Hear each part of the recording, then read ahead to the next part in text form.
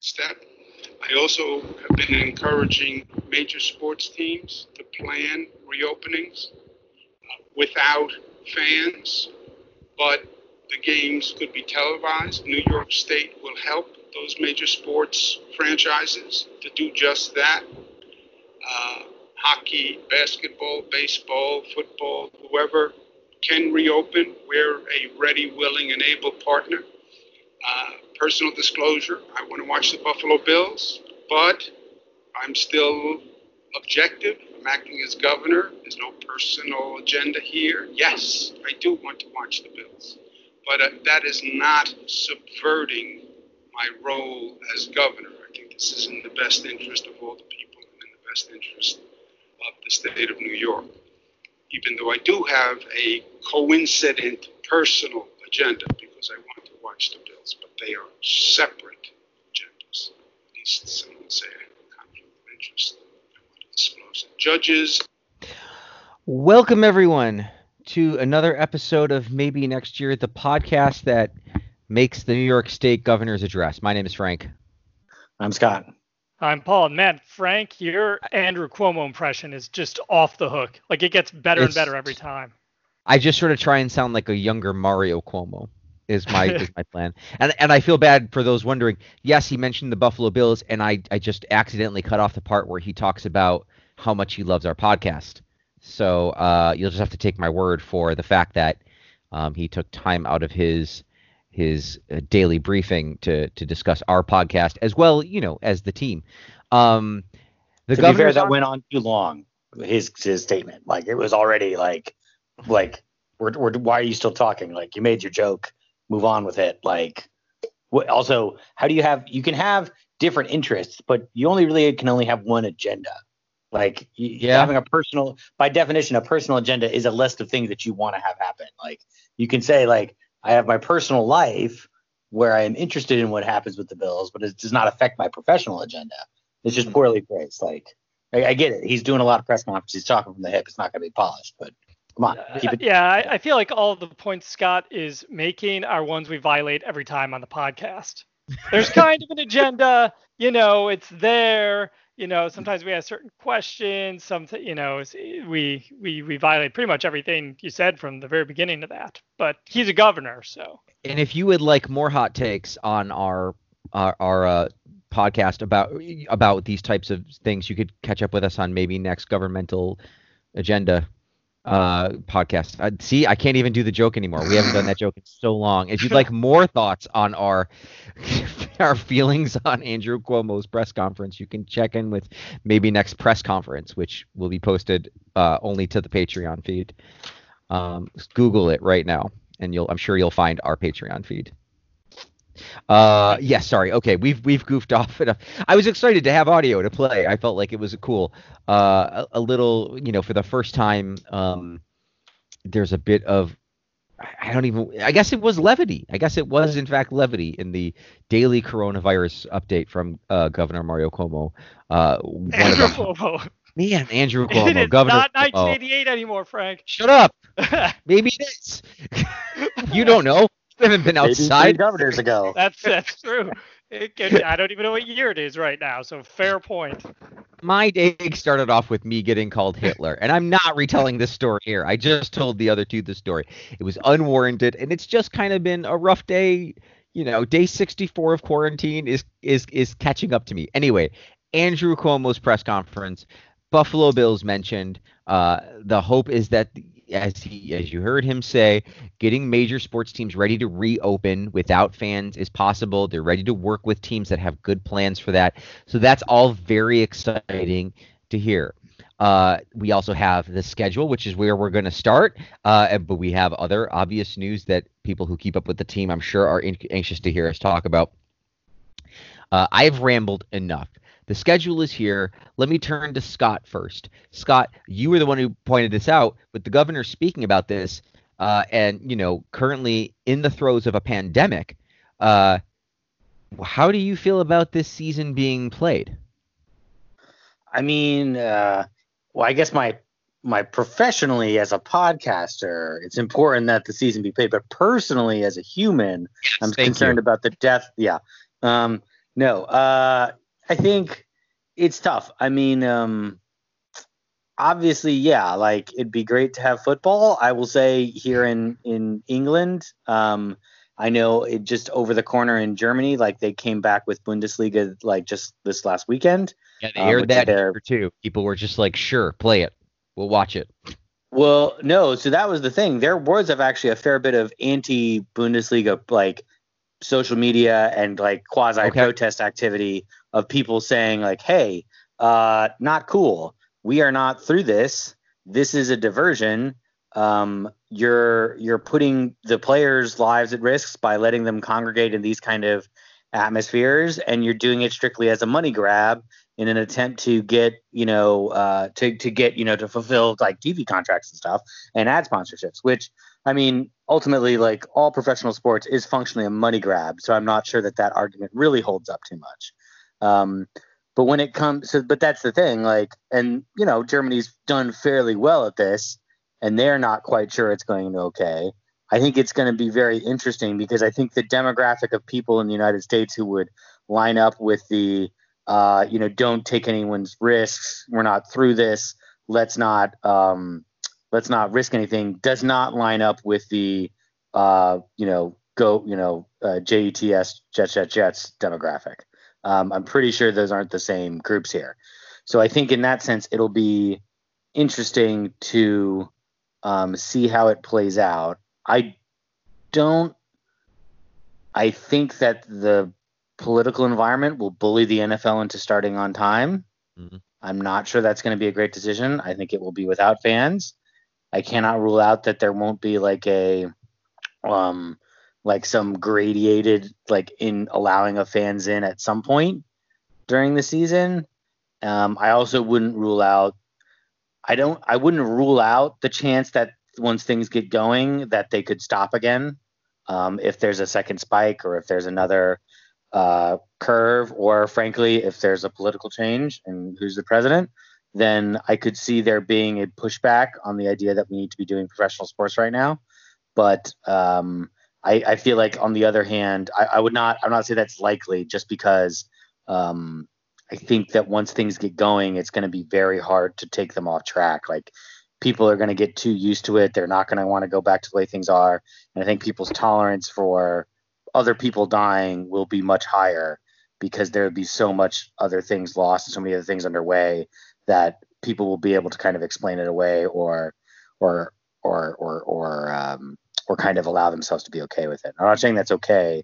I'm just saying I think that I'm just kind of assessing a little bit of the human psychology, at least what I think the human psychology will be. But I don't know. It'll be. So I mean, obviously it's totally unprecedented, so no one has any idea what's going to happen. It'll be. I'm really interested to hear what you guys have to say. Yeah, I mean, those are excellent points, Scott. I think one to the very first point with the schedule, it was tough for me to get excited with the schedule release is as much as I've been the past years, especially when you look at right now they've got three of their final five games are scheduled for prime time, and the other one could be prime time because it's flex and all this other stuff. But it was tough to get excited knowing that could change at the drop of a hat. Who knows if this schedule will be played, if these dates will hold, if it does get played, and the times will hold if it does get played, and if fans will be allowed. I think one thing that football has an advantage on right now is, in the sport of baseball, there's been a proposal to start the season, I believe in July, early July. If that manages to happen, and if baseball, if you will, kind of takes the lumps on this and figures out, all right, this is what's worked with our approach, this is what hasn't worked, that gives the NFL some time to adjust its plans and its protocols. And sorry, the ambulance is coming for me here. Major heart attack as I talk about this highly charged issue. So how is baseball going to go? That's going to be a big indicator for, whether or not the football season will go off on time as scheduled. I think the other thing, and Scott brought up the idea that, the governments could end up bullying the NFL and starting the season on time. There will become a question for us as a society, not just with sports, but most prominently with sports, because that's where you have 70,000 people in close proximity at once, is, at what point is it the concern? Are you trying to balance out flattening the curve versus self-quarantine until we have an antibody or vaccine or people develop antibodies or there's a vaccine or whatever, just to make sure that almost no one is going to die of coronavirus? So that's going to be a challenge and a balance that is going to have to be struck at some point. So I think I'm cautiously optimistic there will be an NFL season. I think it's going to be a different NFL season than we've ever seen before, and I don't know if it's going to go by this exact schedule we have laid out. But, obviously we'll see, how much of this comes to reality in 3.5 months now. I think one of the things that caught my attention first, because if you remember, the original one of the rumors was that you'd play the NFC games first, followed by the out of division. I think that was AFC John games. Clayton who floated that was going to happen. Right. Yeah, and that doesn't happen. And it made sense if you believed that they were worried about starting the season on time. I'm wondering though if the less safe option is going to be finishing the season, because if this disease, this virus, tracks like the flu, which it does obviously have some relationship to, it's an upper respiratory virus. There is some thinking that's not entirely proven or disproven that it could slow down or die off in the summer and resurface in the late fall and the winter when we normally see flus, which would actually make the end of the season the more dangerous time to be commingling, especially if we don't have vaccines and antibodies and treatments that are understood. And so that's just one thing I thought of, is that it might not even just be you could start the season, but what happens if you can't finish it? Is that almost even worse? The other thing I did was I went through and I tried to see, and to be fair, I didn't, or to be honest, not to be fair, I didn't get a chance to do a lot of research about this, because actually there's not a ton written about it. But this country has experienced pandemics before, both in the 50s and in the early 1918, 1919 flu, often called the Spanish flu, and then there was another one in the late 50s. Which there was one in the 70s, late 70s, disco fever that caught too many people. Disco fever, yeah. And then there was the outbreak of that in 1996 through Disco Inferno. That was obviously the mutated version of disco fever. But it's funny because 1918 in baseball is a famous year because it was the last year the Red Sox had won, up until very recently. And 1919 was the Chicago White Sox scandal. So we know that both of those World Series were played over those years. And that, 1919 was when the Green Bay Packers incorporated. So there wasn't really an NFL yet, but there was a 1957 and a 1958 NFL season. So they played those games. And I never saw any evidence of, them sort of taking these types of precautions for things. And then the last thing that did happen, though, is the 1919 Stanley Cup Finals. Between the Montreal Canadiens and the Seattle Metropolitans, which was not finished because the deciding Game 6. Okay, right? First of all, they were tied 2-2 with one tie. So if they had just played 5 games and had no ties allowed, they would have finished it. But they never actually finished the series because the 6th game was canceled because of an outbreak of influenza. One of the players, which player was it? Joe Hall, died of pneumonia brought about by the flu. His funeral was held in Vancouver on April 8th with most team members attending. But basically both teams, got crushed by this flu. George Kennedy was also stricken. His condition declined and seemed to recover and was released from the hospital, but he never fully recovered and died a few years later. So there's if you look at the ring on the Stanley Cup, it says 1919, Montreal Canadiens, Seattle Metropolitan series not completed. And so we know that it can affect sports, and it has affected sports. I guess I didn't look up the NBA. I know the NBA and the NHL are thinking about contained series. Like the NBA wants to finish at like Disneyland was one of the ideas. Like you could go to Disneyland, which is closed, and use their sports facilities, and everybody could stay there. But I mean, that's a lot of strain on players and players' families, and it's not exactly, forget me and maybe wanting to watch sports. Like, some people have to actually show up and play it, and so, I'm trying to be sensitive to the idea that, players might not be comfortable. Do we want to take a beat on that? I know that there was the baseball player, Snell, who pitches for Tampa, who's basically said that he has no intentions of pitching this year because, it's not worth it to him. And there's been sort of like some shaming of him. And then some people who sort of, I guess I'll go first. I kind of agree. Like, if he's willing to void his contract and live with the consequence, then he, as an individual, is entirely entitled to do that. And so, tough shit for everybody who thinks he should have to play. Like, it's, some sort of calling to him that, especially if they're not going to, like, it doesn't sound like, the owners are necessarily willing to take it on the chin with regards to some of the precautions and the pay loss. They want him to come in for less money to pitch with a bunch of people, and if it's not worth it to him, then he doesn't have to do it. Does anybody disagree with that? Scott, Paul, want to chime in and agree? Whatever. I mean, I think, ultimately, like, I guess I would say this is ultimately the decision that everyone in society is going to have to make on some level. Right. Everyone who is not already working because they are deemed essential, or whatever the version of that is, or at least in the places that were locked down for as long as they were, which is not everywhere, obviously. Everyone's going to have to make that choice about what kind of risks they're willing to take.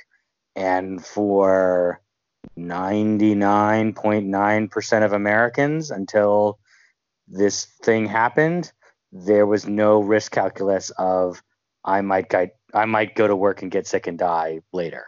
Like, that was never going to be part of the equation for 99.9% of Americans. Like, that is just something that never has been part of the psyche for most people, just in general. Like, there's a very small percent that is. And everyone is going to have to deal with that risk in one way or another. Some people may deal with it by, that's why they call it the risk management. Like, that's what George was always talking about with risk management, right? Was you have to manage the risk. Tell you what, you read the book and you can teach me. Yeah, exactly. Was that you can't eliminate the risk. Like, you have to go to the store, you have to do certain things on one level, and then once you realize you can't eliminate the risk, then it's just a question about how much willing to put up with. And it's everyone kind of has to make that calculation on their own, and I would trust everyone to do that. But I would also say that there like people who think that they're going to get through this, like, I'm not going to do anything until there's a vaccine, or I'm not going to, and there is a certain amount of criticism. And to be fair, I think it is mostly in at least my circle of people who I see on social media sometimes, because of the people I hang out with, people who have the luxury in many respects to avoid going to real jobs, right? Yeah. Who don't have to go to a place and do a thing. They are in the service economy, the creative economy, the IT economy, whatever that is. They're lawyers that can work from their computer at home and whatever that is. Record a podcast. Right. Yeah, exactly. All those worthless people who don't have real jobs. Exactly. They don't have to think I know I'm a worthless person. It's okay. The calculus of and criticizing. I think that's the thing that's criticized me the most, and again, we're getting off sports here, is that the thing that's bothering the most is this kind of like, how dare you open your bar? How dare you open your restaurant or your hair salon and in defiance of the orders? And I'm not in favor of people like obeying like government orders, but to be fair, like, the governments are all kind of making this up as they go along here. It's pretty clear, at least the federal government is. And on the same line, like, it's pretty easy to sit there while you're cashing your check because you can work at home and not have to think about what you would do and how you'd put food on the table for your family if the government came in and shut down your business without giving you a super great explanation of why, other than just, well, it's scary, it's a pandemic, so let's just be on the safe side. Like, that cuts it for about 2 weeks or a month, and then after that, like, you're going to have to do better than that. So I'm very sympathetic. But getting back to sports, I don't think it's not – I wouldn't expect anyone to, ultimately, I can't criticize anyone who doesn't want to play, and I can't criticize any owners for cutting people who don't want to play. That's life. I was hoping Scott would go on for another minute because I was trying to find a quote that my I could go on for hours, but well, I don't know. think the people But there was that when you were talking, you brought up just the how we have so many people who, the three of us included, who are in positions where it's like, oh, it's not really, we can just take however long we need to get this together. Well, we can, many others can't. And they've brought, my friend Mina is his name. He mentioned with the health crisis, the big thing is, yes, you have the risk up front of people going out, but then you're going to have, the longer you stay in, the more people will develop, mental health issues. And the more people find it difficult to get treated for issues they would normally get treated for more quickly because hospitals aren't overwhelmed with, COVID-19 victims. So there is a point when you finally have to say, we have to open this up. And Scott also brought up, in terms of anticipatory reasoning, we are terrible. This is why people don't grasp climate change out there, which is just phenomenal to me that they can't do this, but they're not good about thinking ahead. Like we were talking about coronavirus. We're as creatures, we're linear thinkers, not exponential thinkers. So we like anything that like builds is impossible for us to understand. Yep. We do not understand that. Like the second we start self-isolating on March, whatever that was, 16th, that's when governors should have a part of their team starting to plan like, okay, when can we look to reopen? What are the metrics that will need to be met? What are the processes in place? How do we have to handle sports, restaurants, et cetera? Like that's thinking needs to start well in advance. So when you get to certain points, like, oh, okay, I guess we're ready to start reopening. All right, reopen the restaurants, tables 8 feet apart, ventilation has to be this way, et cetera, et cetera. But then we drag our feet and decisions don't get made very quickly. And, we're terrible at it. So it's frustrating, but we are going to have to gradually start, getting society back because Buffalo's unemployment is 25% right now. And that is awful, but it's also not out of line with where it is in other places right now. And people will die from poverty just as more so than they will coronavirus if you don't, be careful on where that line is. But yeah, people like Snell, he should be totally allowed to void his contract for the season and sit out. That's his prerogative. Absolutely, he can do that. And, I'd have no issue with that. And I think football players and anyone should be allowed to do the same. So, more power to them if they're concerned about their health. There's, we won't get into wrestling here, but there's a very prominent wrestler's like, I've had leukemia. I've got to be careful here. Right. As far as exposing myself. So, and to bring it back to sports as I'm venturing away as Scott did here, that I think you have to start the planning now. You have to have 80,000 contingency plans for how this could work. But if you do that, there's no reason you can't pull off some semblance of a season somehow. And we didn't even talk about what happens if one player on one team tests positive for corona and it spreads quickly. What the hell happens? Do they forfeit? Do they, Yeah. That's their concern. But that's kind of the nightmare scenario that you got to plan for. And I think that we could probably, vent about this for a while. So I think I'm going to cap it here only so that we can ensure because we spent 24 minutes on it. No, we actually didn't spend all that much time on and it's part of the season. The question of what's going to happen with the season is in part are we going to play it, and what does that look like? And it's okay that we did a little bloodletting, and it's good. And I'm gonna, I have plenty left to say too. I'm just not gonna do it. We're just gonna everyone's gonna take a knee. So thank you very much for that. Let us proceed though, as if they are going to have a season. They also finalized the preseason, which I think is kind of laughable, but here we go. The Bills' schedule, though. Just real quick, Paul, just to be clear, Frank vehemently disagrees with one of us, and he doesn't want to do it on the pod, right? That's precisely. That's what's going on. That's exactly what he's covering. Yeah. Precisely. Okay. Or both of you. Maybe I just okay. So the preseason is at Baltimore, home against Atlanta and Indianapolis, and then the return to Detroit, the Detroit series, week 4 of the preseason, before we open up with the New York Jets at home. Then we go on the road to Miami. We get the Rams at home before we head out to the Vegas Golden Raiders in a 425 tilt. The Tennessee Titans on the road again.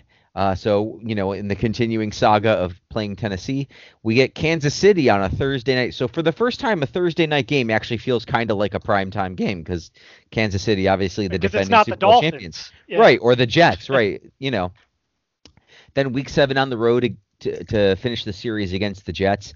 Week 8 is the first time we see the Brady-less New England Patriots. So in a weird way, it'll be nice because we'll have a good sense of what that team is. They'll be coming to Buffalo. Seattle will come to Buffalo. Then the Bills will go to Arizona for their second 4 o'clock in the afternoon start. Week 11, they are off. Then they play the LA Chargers. I wanted to say the Clippers for a second. We have LAC. We had you did well with LAR and LVR at the beginning of the schedule because I don't even know I'd get that right, and I drafted the layout on this. Right. So the Chargers will come to Buffalo, followed by the Niners in San Francisco on Monday night. They will have another primetime game the next week against Pittsburgh at 8:20 p.m. Pittsburgh will be coming to Buffalo in the home and home with last Sunday night's game this year. Then we have Denver Saturday or Sunday, depending on the schedule. Week 15, is that like Christmas weekend? Is that what's going on there, or it's almost Christmas weekend? Week 15 yeah, that's why that's that flex week. It's like it's like the 20th or the 21st. So depending, it's going to be a Saturday Sunday flex. And we'll find out then. And then New England is their second Monday night of the year. And then they finish the season week 17 against the Dolphins at home. So there'll be 2 Monday night games, a Sunday night game, so 3 primetime proper games. Then you get 2 late afternoon games, so for 5 not 1 o'clock games. And then there's a Saturday Sunday game, which that could be a Saturday night game. They could have Denver. 4 straight weeks of primetime games because last year they were in that spot in week 16 with the Patriots, and they got flexed to a Saturday night game. And I don't know, you look at that Chargers game and that Dolphins game, and there's no reason, like especially week 12, that could be like hey, that's a big AFC matchup. Maybe we want to make that the Sunday night game. It depends. We'd have to see kind of what the rest of the schedule looks like, but there's room for them to even be 4. But they're guaranteed to have 3, and 5 total not at 1 o'clock in the afternoon. So if not more, ESPN twice, NBC twice. Pretty good schedule. They don't do any more than 2 road games in a row. They also don't have any more than 2 home games in a row, and they only have 2 home games in a row once. Yep. I think. Yeah, weeks 8 and 9 are back to back, and then everything else is spaced out. So pretty even schedule. I guess they requested not to have like their West Coast road games altogether. There was something about that.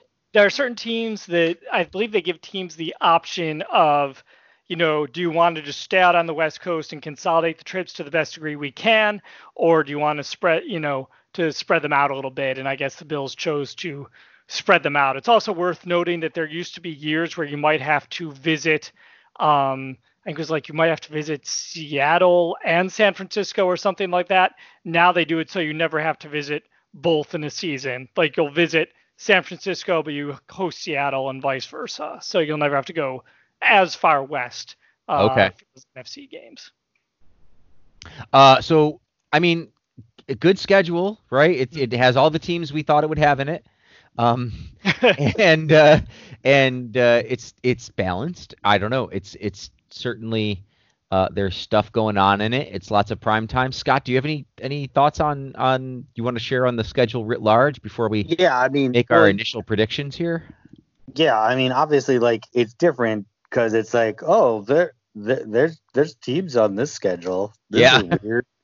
Like that road game at San Francisco defending NFC champions, that was not a game that was on our schedule too much the last like 20 years. Right. That was just not like that's going to be not particularly fun. There's a lot of not particularly fun games on this schedule. I mean, frankly, like all things considered, we do okay just because like we actually get a fair amount of them at home.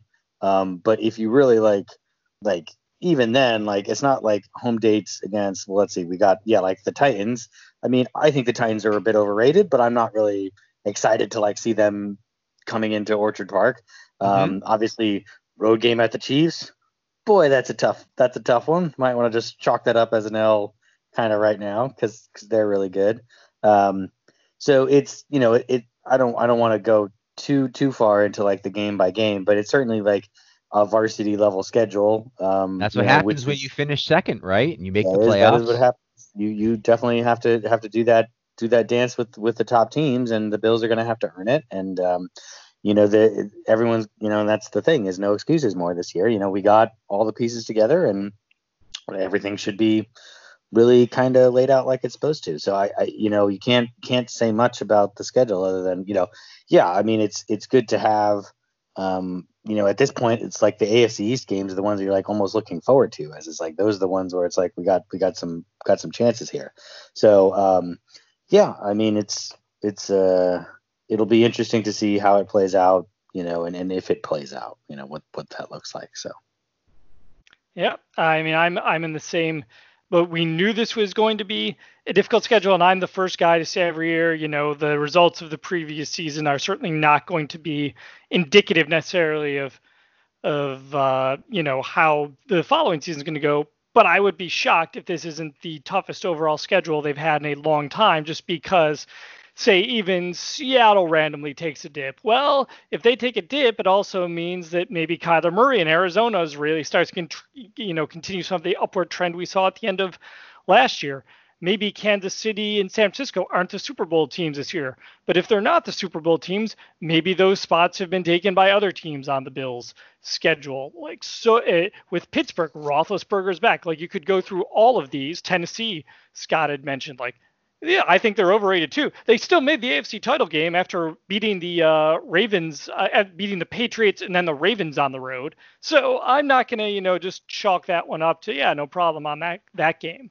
So it's going to be a challenging schedule. And I think everyone said, I shouldn't say, let me walk that way back. A lot of people said that last year the Bills were as successful as they were because they had an easier schedule. No, if they're 10-6 this year, no one's going to be saying that. There are going to be difficult games on the schedule, even if we don't know who exactly is going to be the most difficult. So and the fact that they're getting so many primetime games, there's definitely that national level of respect now. As Scott mentioned, we weren't getting Monday night games against Super Bowl champions, maybe, the Patriots now and then, just because they throw AFC's teams a bone and hey, we'll put you on primetime against the Pats this time. But, otherwise to be San Francisco, yeah, let's make Buffalo, San Francisco a Monday night game. It's not 1991, it's 2020. That's a big deal now that's happening. So, are you sure? Because I heard that Mario Cuomo was the governor of New York. Yep. If there's a big game-winning catch by Pete Metzelaars, we'll know for sure. That's happened. Yeah, there are no punts. So many indicators that it could actually be 91. So yeah, I mean, this is, like I said, I wasn't super excited when the schedule was released, only because I don't know how this is going to go. But assuming these games go down as is, this should be an exciting season that can go so many different ways. Definitely has me looking forward to it actually happening, hopefully. You mentioned that the division for the first time seems like the safe place, our safe place this year. I tend to agree, and I think that's one of the promising things about the schedule is that even though you are playing a varsity level outside of conference, outside of division, the teams that are tough are still, beatable, and you should win 5, if not 6 of the games in the division. I'm sorry, but I think you got to look at the Jets and the Dolphins and say you're still better than these teams, unless Tua is sort of for some reason amazing.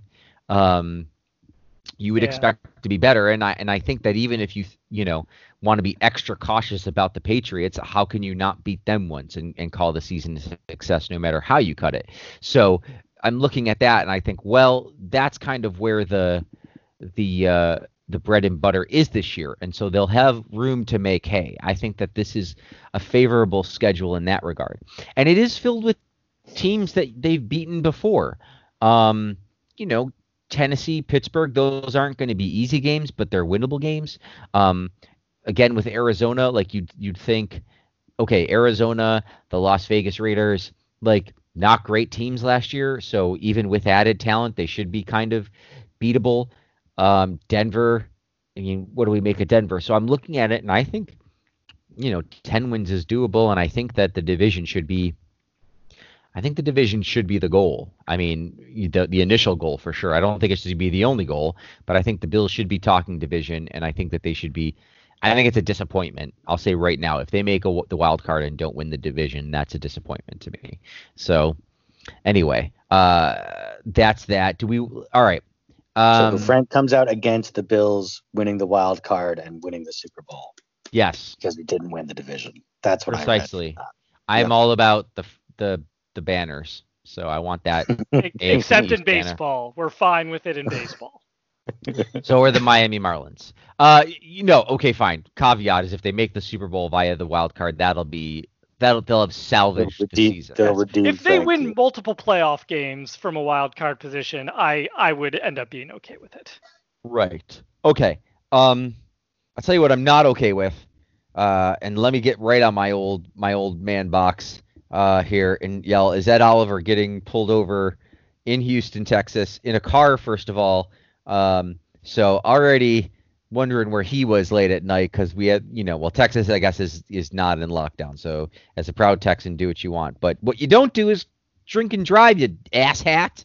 And you definitely don't do it with an open beer between your legs. And you definitely don't do it when you're an NFL player and it's going to cost you maybe $7 million. So, and a couple of games. And what the fuck, dude? And so those are my feelings on Ed Oliver, who was pulled over in Houston. We've got a mugshot. We've got a sobriety field test you can watch on video. There is, a minimum 2-game suspension if you get some sort of reprimand with alcohol, break the league with alcohol. So he's going to get suspended. And whenever you are suspended, apparently that allows the team to void your guaranteed money contracts. And so there you go. He really could, and coming off of I don't want to say a bad season last year, but he didn't establish himself the way that everybody sort of expected him to. And so here are the Bills with, lots of people who can play defensive tackle. Maybe he's cost himself some money. I don't know if I'm ready to cut him, but let's go with Paul first this time, and then we'll work our way around to Scott. Give me your thoughts on Ed Oliver and the situation here. Yep. First, just want to mention on your previous point, Jim Kelly just said if Bills don't win AFC, something's wrong. So obviously he just heard what Frank said. But on Jimbo, yeah. Yes, well, we were on a text chain together, so Yeah. So on to Ed. Yeah. I mean, to me, I'll come out and say, this is not a cuttable offense.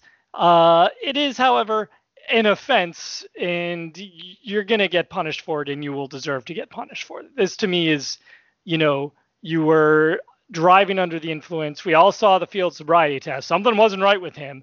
He's a little bit wobbly there, whether it was alcohol or drugs or anything else, who knows, but he was clearly impaired and should not have been operating a motor vehicle. And it's a dumb decision. A lot of people come out, and I will jump mildly ahead to one of the questions we got on Twitter, which was Jesmond. Thank you for the question, saying, could you discuss the phrase old enough to know better, in relation to, say, drinking and driving? And that to me, like, you should always know that like, you're reared to know, like, okay, it's not good to drink and drive. And then you're in a position where you have enough money to buy your own driver to drive you everywhere if you wanted to. Mm-hmm. And not even make an excuse for the people that don't have that. There's really no excuse. And, the point is, we were all old enough to know better when we were kids before we were driving. You learn. And so I don't buy the, he was young and dumb excuse, because especially when you have $6.5 million in guaranteed money at stake. Like, many nights during this pandemic, I have sat on my couch, had pretzels and a beer, and watched horror movies. And if you said, Paul, here's $6.5 million signing bonus to do your job, but you can't sit on your couch and eat pretzels and watch horror movies. I am disconnecting my Roku, and I am never allowing pretzels in the house. You're going to discipline yourself to not cost you that, and it's a bad sign that he couldn't discipline himself to do that. I've saved all the harsh criticism really kind of up front, because he definitely should know better, and this is really inexcusable, and he deserves the suspension that's going to be levied at him. But I'll save the lighter son, say it was a dumb mistake. He thankfully did not harm anyone or harm himself. Yeah. He needs to accept his punishment. I believe these are misdemeanor offenses, and he needs to learn from this and come back and play better. So that pretty much is my Ed Oliver standing. Yeah, I mean, I don't think there's too much to add. I mean, I think I would definitely. I'm not going to give him the writ of boys will be boys, because that's that Lisa Simpson asked for when Bart got in trouble that one time. But it's not quite as wipe-awayable as that, because yes, he could have killed someone, he could have killed himself, he could have ruined somebody's livelihood or ruined their car, which could be their livelihood, and that's not a joke. And I would hope that he will understand that. But at the same time, I'm also like, I did stupid stuff when I was 22, and most people get a chance to learn from a mistake like this, because most people don't end up killing someone. That doesn't excuse the mistake. It just means that there are a fair amount of people who exist in regular everyday life who have made mistakes similar to this, potentially more than once, because who knows. But so none of that excuses what's happening. I'm just saying he has a chance to learn from it and grow from it, because he is so young. Mm-hmm. And that is, it's definitely like, there's lots of guys who had one screw up and then they kind of ended up straightening out and not really any big issues after that. And I hope that's Ed. There are lots of guys who are like, this becomes a continuing issue, and then they never really figure it out. And I obviously hope that's not. So we'll find out. I mean, this is the first flag, and hopefully that's the last one, but you never really know. So yeah, I think the only thing I'd want to add to that is the litany of people online who are sort of offering him the writ of boys will be boys, which is a little just infuriating to me, because if it was a Patriots player, they would be all over him. And yeah. I understand that's a little bit of fandom, but when it comes to serious stuff like this and you're breaking the law, especially for nonsense, especially for, as Paul points out, entirely preventable stuff. This is, and let's be honest, like the only thing I will say is, it's probably, of all the people who broke the law who were NFL players this past week, he was at the bottom of that totem pole. So good for him for not being, committing armed robbery with, semi-automatic weapons like some other people in the NFL. But it's still no, it can be true that we all make mistakes, and that you have to fucking own the mistake. And, yep. So you're asking me what I think of him?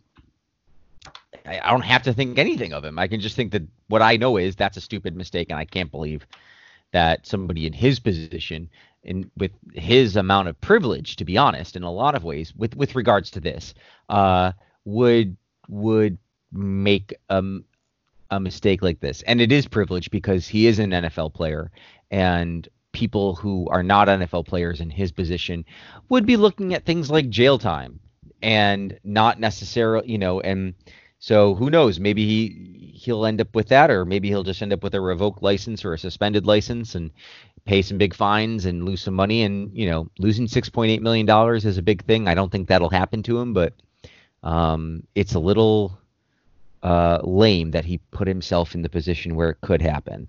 And we move from one current Bill who made a bad choice to the ghostly energy world of Sammy Watkins and his comments on the Buffalo Bills and his time there, where he apparently drank his face off his entire time in Buffalo and didn't rehab properly, and it all went horribly wrong.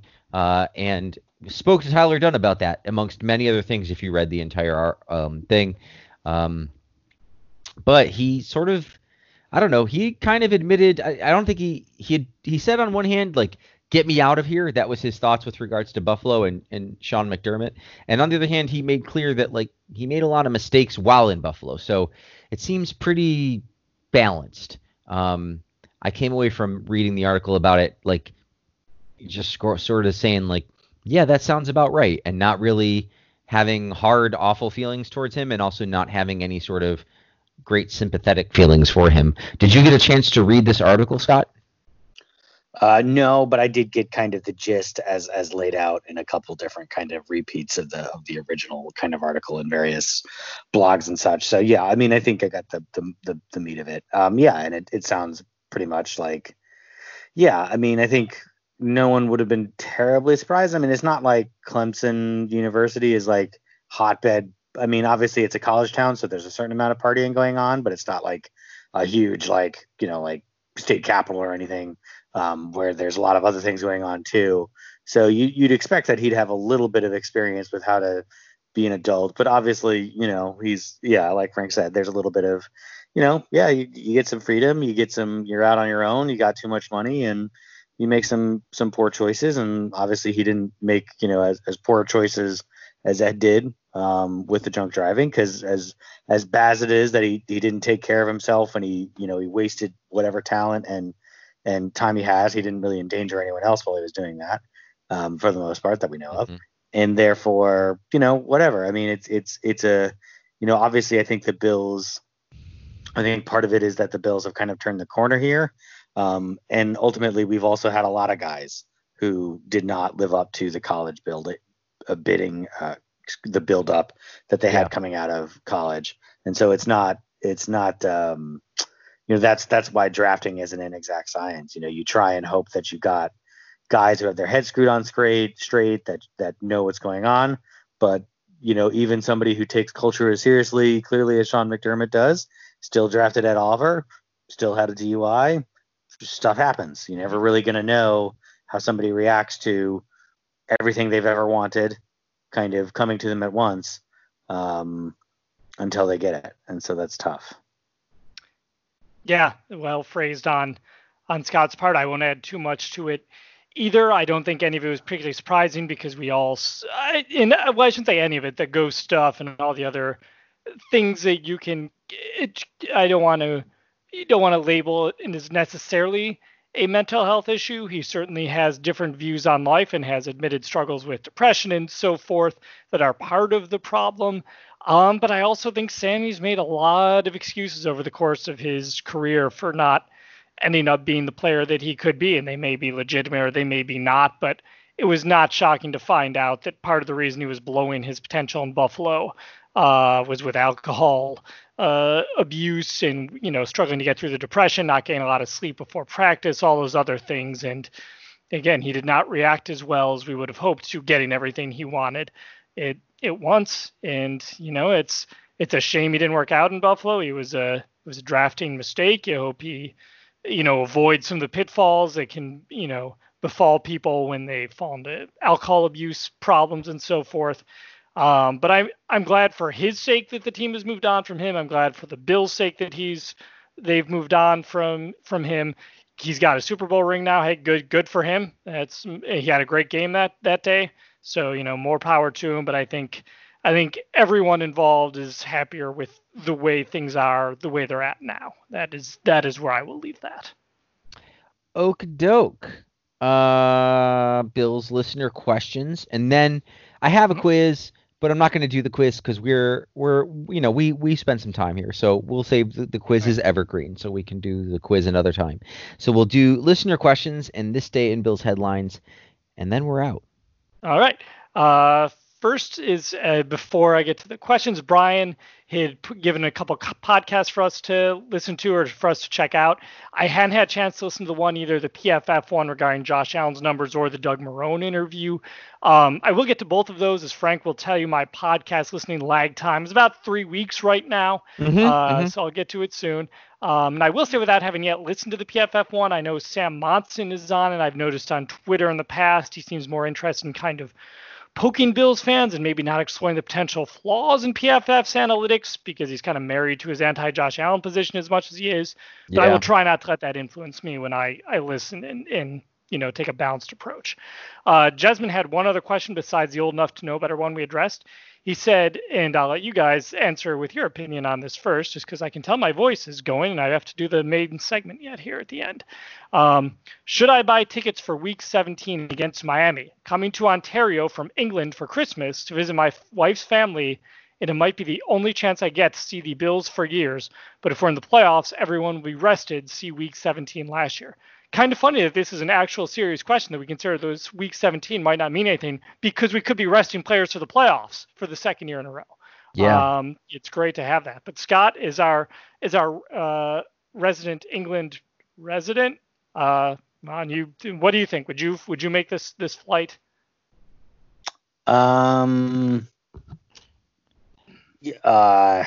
hard because I don't want to make any flights right now, and even I'm like not looking forward to making it. My advice is like don't even get on a plane until 2024. But it's like the cyborgs could have taken over by then. So, well, I mean, you have other things as well with you and flying and to other things. So yes, the thing with me is also the other things of like there may be points where I have to fly for work.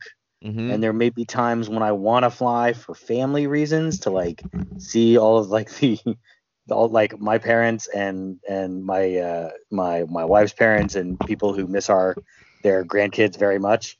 And where it's going to be like if I'm getting on a plane, it's going to have to be a pretty good reason.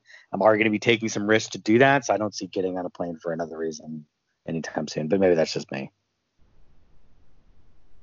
So the answer is yes, you should go to the game. Look, if you are going to go that far, right? Then you should do it because if this way, if things get canceled, then it's all off anyway, and you're probably not really out any money.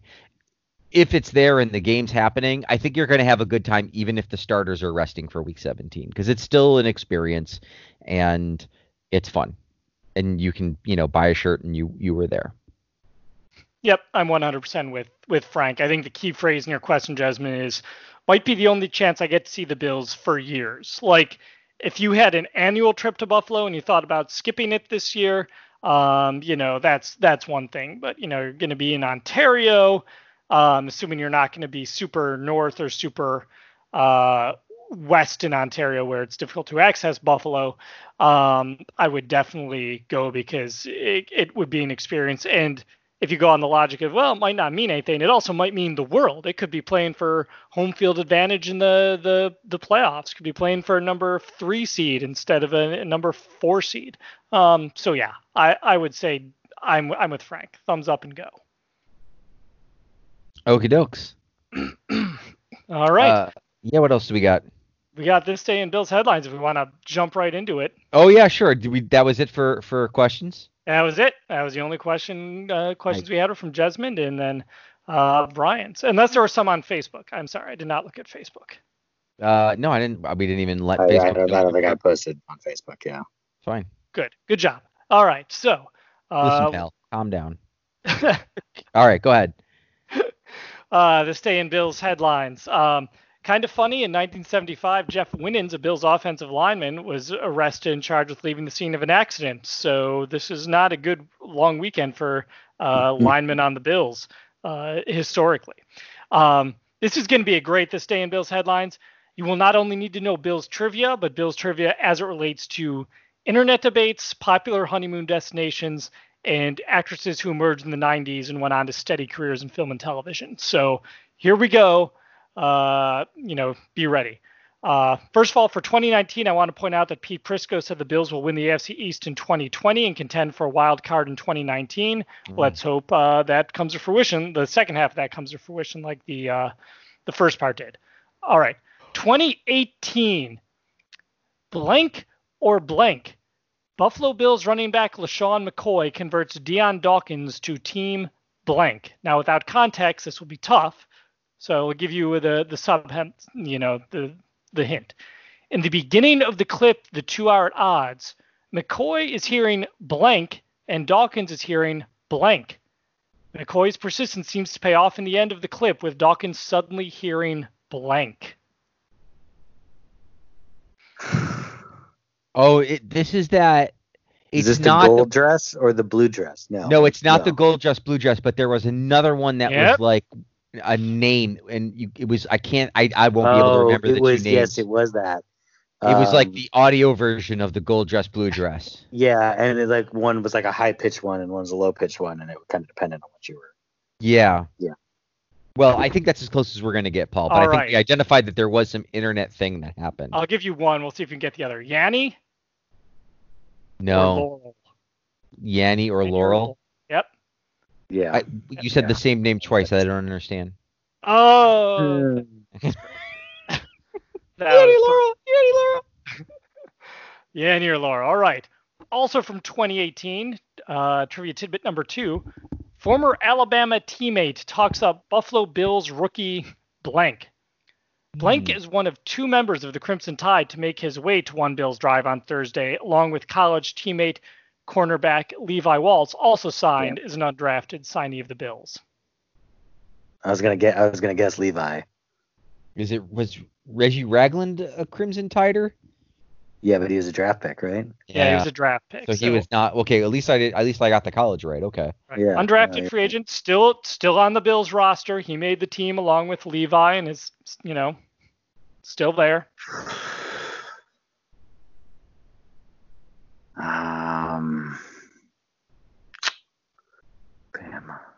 Trying to figure out a hint that doesn't give position, because if I give position, it's going to make it. Is it a Williams? It's not a Williams. Bills are at a very low Williams total right now. They've got to work on that. Dangerously low supply of Williamses. Yes. I don't. Well, a very, very good emergence later in his rookie season, and then disappointed last year. Disappointed last year. Oh, the wide receiver. Yep. Foster. Yep, Robert Foster. Yeah. Bob. All right. We had a nice big gap here between meaningful headlines. So we're going to go all the way back to 2009 now. Okay. Blank takes field with Buffalo Bills. About 40 media members. Kevin Everett. No, is he around? No, he would have been done at that point. No, but I thought this was like I was thinking he would have come back and team for minicamp. That would have been totally understandable. Okay, go ahead. 40 media members, including a crew from Blank's VH1 reality show. Terrell Owens. Terrell Owens, yep. Yeah. Many more hints about him getting a key to the city that day, and everything else were not needed. Okay, sorry. All right. 2004, Blank decides on number 83.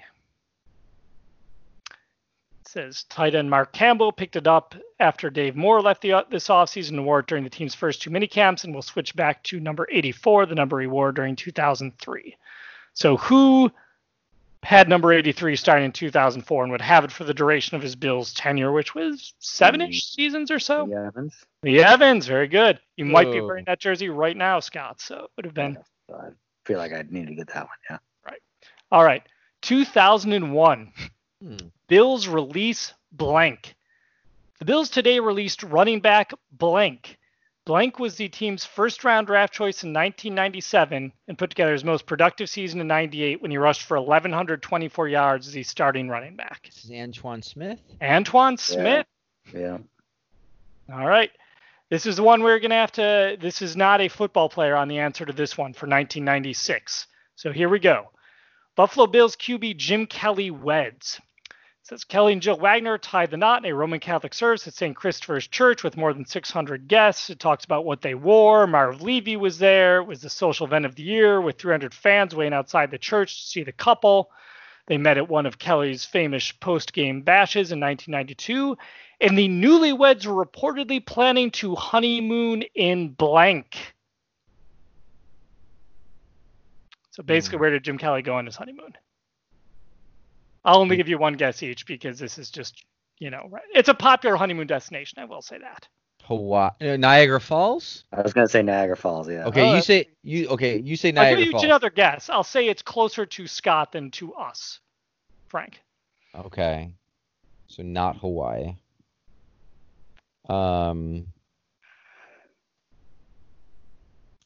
Zimbabwe.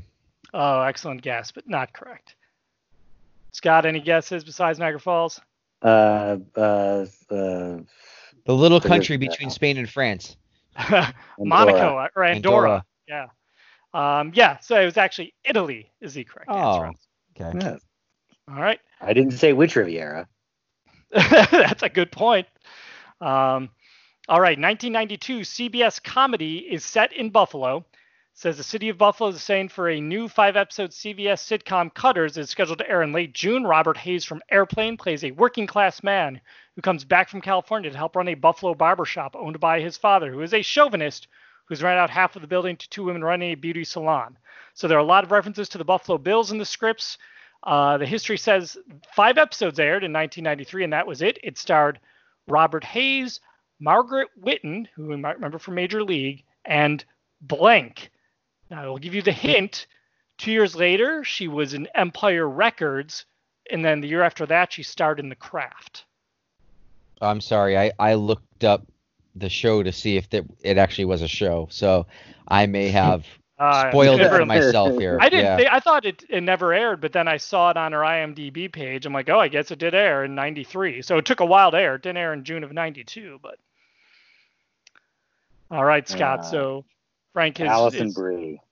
No. I know. Probably not born yet when that. I'll give other hints for Scott here. She was in End of Days, and then she had good TV presence with Prison Break, and then especially on The Mentalist, which she was on for like 8 years. Oh, I know. I think I know who you're talking about now, but I don't. Yep. But I don't know her name. Yeah. All right, Frank, you want to tell him?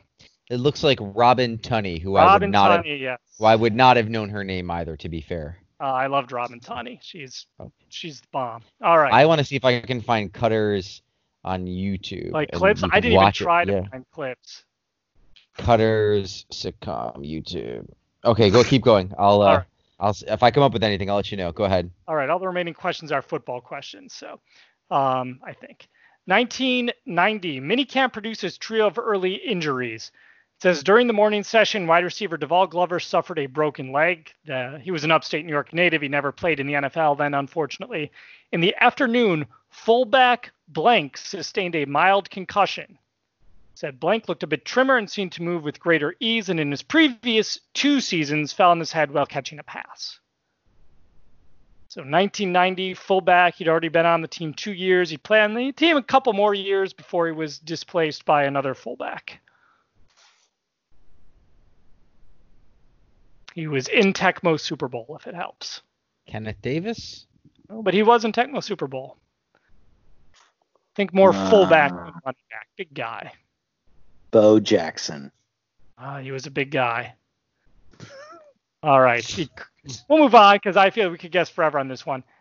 Jamie Mueller. I don't know if that name is Jamie Mueller. Yeah. All right. Oh, Robin Tunney looks great in this photo. All I found was a cast photo. That's it. Yeah. I'll pass along. She looks great. She's like 19. She looks great now, and she's like 46. 47. Yeah. Jeez. Hopefully I look that good at 47. All right. 1983.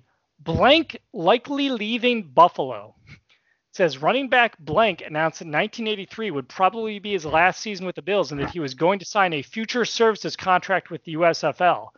He was the AFC Rookie of the Year for the 1980 season and was a starter for the Pro Bowl, and then he was a Pro Bowler his next 2 years as well. Got to be Joe Cribbs. Joe Cribbs. Wow, I had all these hints, Frank, and you're like, I don't even need. I had literally 4 paragraphs of hints here, and you didn't need them. So yep. Take that with your hints. Yep. So that was indeed the Bills' 4th all-time leading rusher behind Thurman, OJ, and Fred, Mr. Joe Cribbs. All right, this is the first true test. 1966. So you guys were really young when this happened. Giants signed Bills blank. Move could provoke pro-grid war. So the article says blank, the Hungarian soccer-style place kicker who played out his option with Buffalo in the American Football League signed Tuesday with the New York Giants of the NFL in a move that may bring war between the rival pro leagues. the former Cornell kicker who set records at Buffalo with 28 field goals, refused to sign with the Bills in 1965, played out his option, became a free agent on May 1. Wellington Mara, president of the Giants, refused to disclose salary terms other than to emphasize no bonus was paid. This is, his Wikipedia page does say he sparked the war between the leagues, is what they say, and effectively expediting the subsequent AFL-NFL merger agreement in June. He is also the first Hungarian to play in the National Football League and is the Bills' 16th all-time leading scorer, 1 point ahead of Joe Cribbs and 7 points behind Fred Jackson, and the 88th leading scorer in NFL history. He's also on the Giants Ring of Honor, but not the Bills.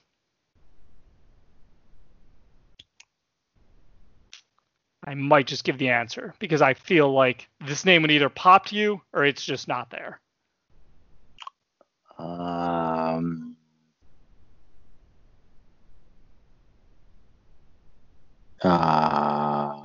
Ramsey's the second. Tyrone Wheatley. Pete Gogolak. Yeah, Pete Gogolak. Of course, he was my next guess. All right. And this last question, and this is kind of a tribute one.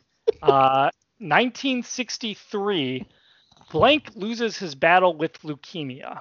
It says, jeez. I know. Let's end on a bright note.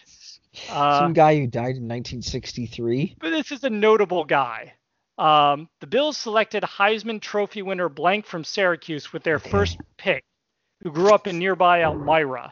He was drafted by Washington of the NFL too. However, since that team was led by avowed racist George Preston Marshall and had only drafted blank as a token black to avoid the losing the Redskins stadium lease. That's the quote. He refused to play for the Redskins. Says, unfortunately for all parties, because the Browns had also drafted him, and there was rumors that he would go and play for the Browns instead of, Washington traded him to the Browns, knowing he would never play there, so he was signing with the Browns. He was diagnosed with acute monocytic leukemia in the summer of '62. The Browns had to bar him playing for the team, and then the cancer returned, and he died today in 1963. There's I watched huge this movie. Statue. Yeah, there's a big movie about him too. What was his name? It's not Jim Brown. It's right, because he never did actually play in the NFL. I can't remember the movie either. Let me take a look at that. Like I remember it happening. Maybe if I can title the movie, that will help too. The Express, I believe, was the name of the movie. Yeah, that's right. The somebody story. Yes. It was a good movie, and I feel bad for poo-pooing it now. I didn't realize the historical. See, I told you this St. Bills headlines was fired today. Like we just ended up with a lot of great headlines. Why don't you tell us the name? Sure, it's the great Ernie Davis. Well, I almost called Ernie Brown. I was looking at a picture of him in the Browns uniform. That's right. Heisman Trophy winner, one of the last Heisman Trophy winners to never even make it to training camp with the team, to my knowledge. Passed away on this day in 1963. I did not see much about it on social media today, which is a shame, but you heard about it here today on this day in Bills headlines for May 18th. I just like you. Thank you, as always. I'm going to look at the Robin Tunney photo now. Okay, yes. I'm just gonna also mention quickly that in my search for something about cutters, including any video, which I didn't find, I found an ebook that's on Google Books. Called Single Season Sitcoms of the 1990s, A Complete Guide. What? I'm not kidding. I'm going to link it to you. It's a whole book that is literally, it's yours for $16.19, $16.19 by Bob Lezak, or Leszczak. I apologize for if I'm mispronouncing that name. I'm going to link it to you. And he has basically like at least in the case of cutters, about a 2-paragraph write-up of the show, and I think I'm going to read it here. Just parts of it. 5 episodes videotaped in front of a live audience. Cutters in recent years has taken on a new meaning, those inclined to injure themselves. In 1993, however, it was a short-lived sitcom set in Harry's barbershop in Buffalo, New York. The opening credits display a mixture of old-time barbershops and wacky modern-day hairstyles. Airplane star Robert Hayes plays Joe Palachuk, a man who has returned home to Buffalo to assist his cranky, widowed, football-loving dad, Harry, in his struggling tonsillar parlor. Big deal that they're of Polish descent, which of course is thing That's a in Buffalo thing. We got a heavy Polish population. You do. And in 1993, of course, we were at our peak of sensitivity towards the Polish community, so I'm sure there was plenty of non-derogatory jokes. Joe tried to make it as a professional golfer, but didn't earn enough money to survive on the tour. Harry's business is currently in the red, but the beauty salon next door is flourishing and in the black. Joe suggests that the wall between the two businesses be taken down to maximize potential. Joe and Harry never do quite adjust to the frilly and girly mimosa-serving atmosphere of Adrian's of Buffalo and rue that decision. Regular male customers such as goofy, bespectacled Chad Connors find themselves very ill at ease with the changes. On the estrogen-laden side of the parlor, which is... I'm reading along with Frank. From the book. It's was he just like, sometimes you should just say on the women's side of the parlor instead of like looking, like, I realize it's probably the 7,000th time he's written the word women's and he just wanted to come up with something else, but come on. Yeah. On the estrogen-laden side of the parlor are Adrian St. John, the owner Deborah Hart, the manicurist Troy King, a gay African-American former Olympic track star. Wow, that checked all the boxes, didn't it? They were like, we need some diversity on the show, but we need some diversity. We're gonna shove it all in one character. All the things, yeah. And Lynn Fletcher but to be fair, at least there was a character, right? Anyway, I don't know. I mean, it was 1992. There wasn't always a character, so exactly. Those are the makers of Cutters for that. Right. And Lynn Fletcher, with whom Joe has set a rule that dating customers is off limits. Enforcing that rule, however, proves problematic. Cutters is just another in a series of short-lived sitcoms set in barbershops, following The Dom DeLuise Show, That's My Mama, Common Law, see entry, also in 90s, and David Brenner's NBC sitcom Snip from James Comack that never aired in the U.S. despite a lot of hype. After only 5 short weeks, Cutters was cut by CBS. And that's the full entry for Cutters in this amazing book that is at least 46 pages, because that's the page this is on, that is just, blurb after blurb of, not multi-season 90s sitcoms, single season sitcoms of the 1990s, a complete guide. To be fair, it is one more book than I have ever written to completion. So congratulations. Available on Google Books today. And the guy who played the African-American gay track star was on like at least 3 other shows I found already that were one season in the 90s, including Misery Loves Company with Christopher Milani, which we all remember airing on Fox from October 1st until October 22nd of 1995. On Fox. Okay. All right. Dennis Rodman had a guest star on that show. If you would like to see video of our short-lived sitcom of the same name of the podcast maybe next year, don't Google it. Just, send us an email maybe next year at gmail.com or tweet us MNYBills or go to BBillsMNY on Facebook.com or search Buffalo Bills maybe next year. Please don't call me Hitler on Twitter. I've had enough of that. Thank you. And really, uncalled for. So anyway, but we are here. We are here to talk Bills. We're here to talk the amount of coronavirus as is appropriate to a football podcast. We do appreciate you listening. With the state moving towards allowing some sort of activity for football, we will hopefully have some more things to talk about soon. I guess we didn't even really talk about Josh Allen apparently going on a road trip and visiting some of his teammates, but we can talk about that next time. But until we have more to talk about, thank you very much for listening. Please stay safe. Please use your best judgment and wash your hands and stuff. And thank you very much. Until then, my name is Frank. I'm Scott. I'm Paul. Good night, everyone.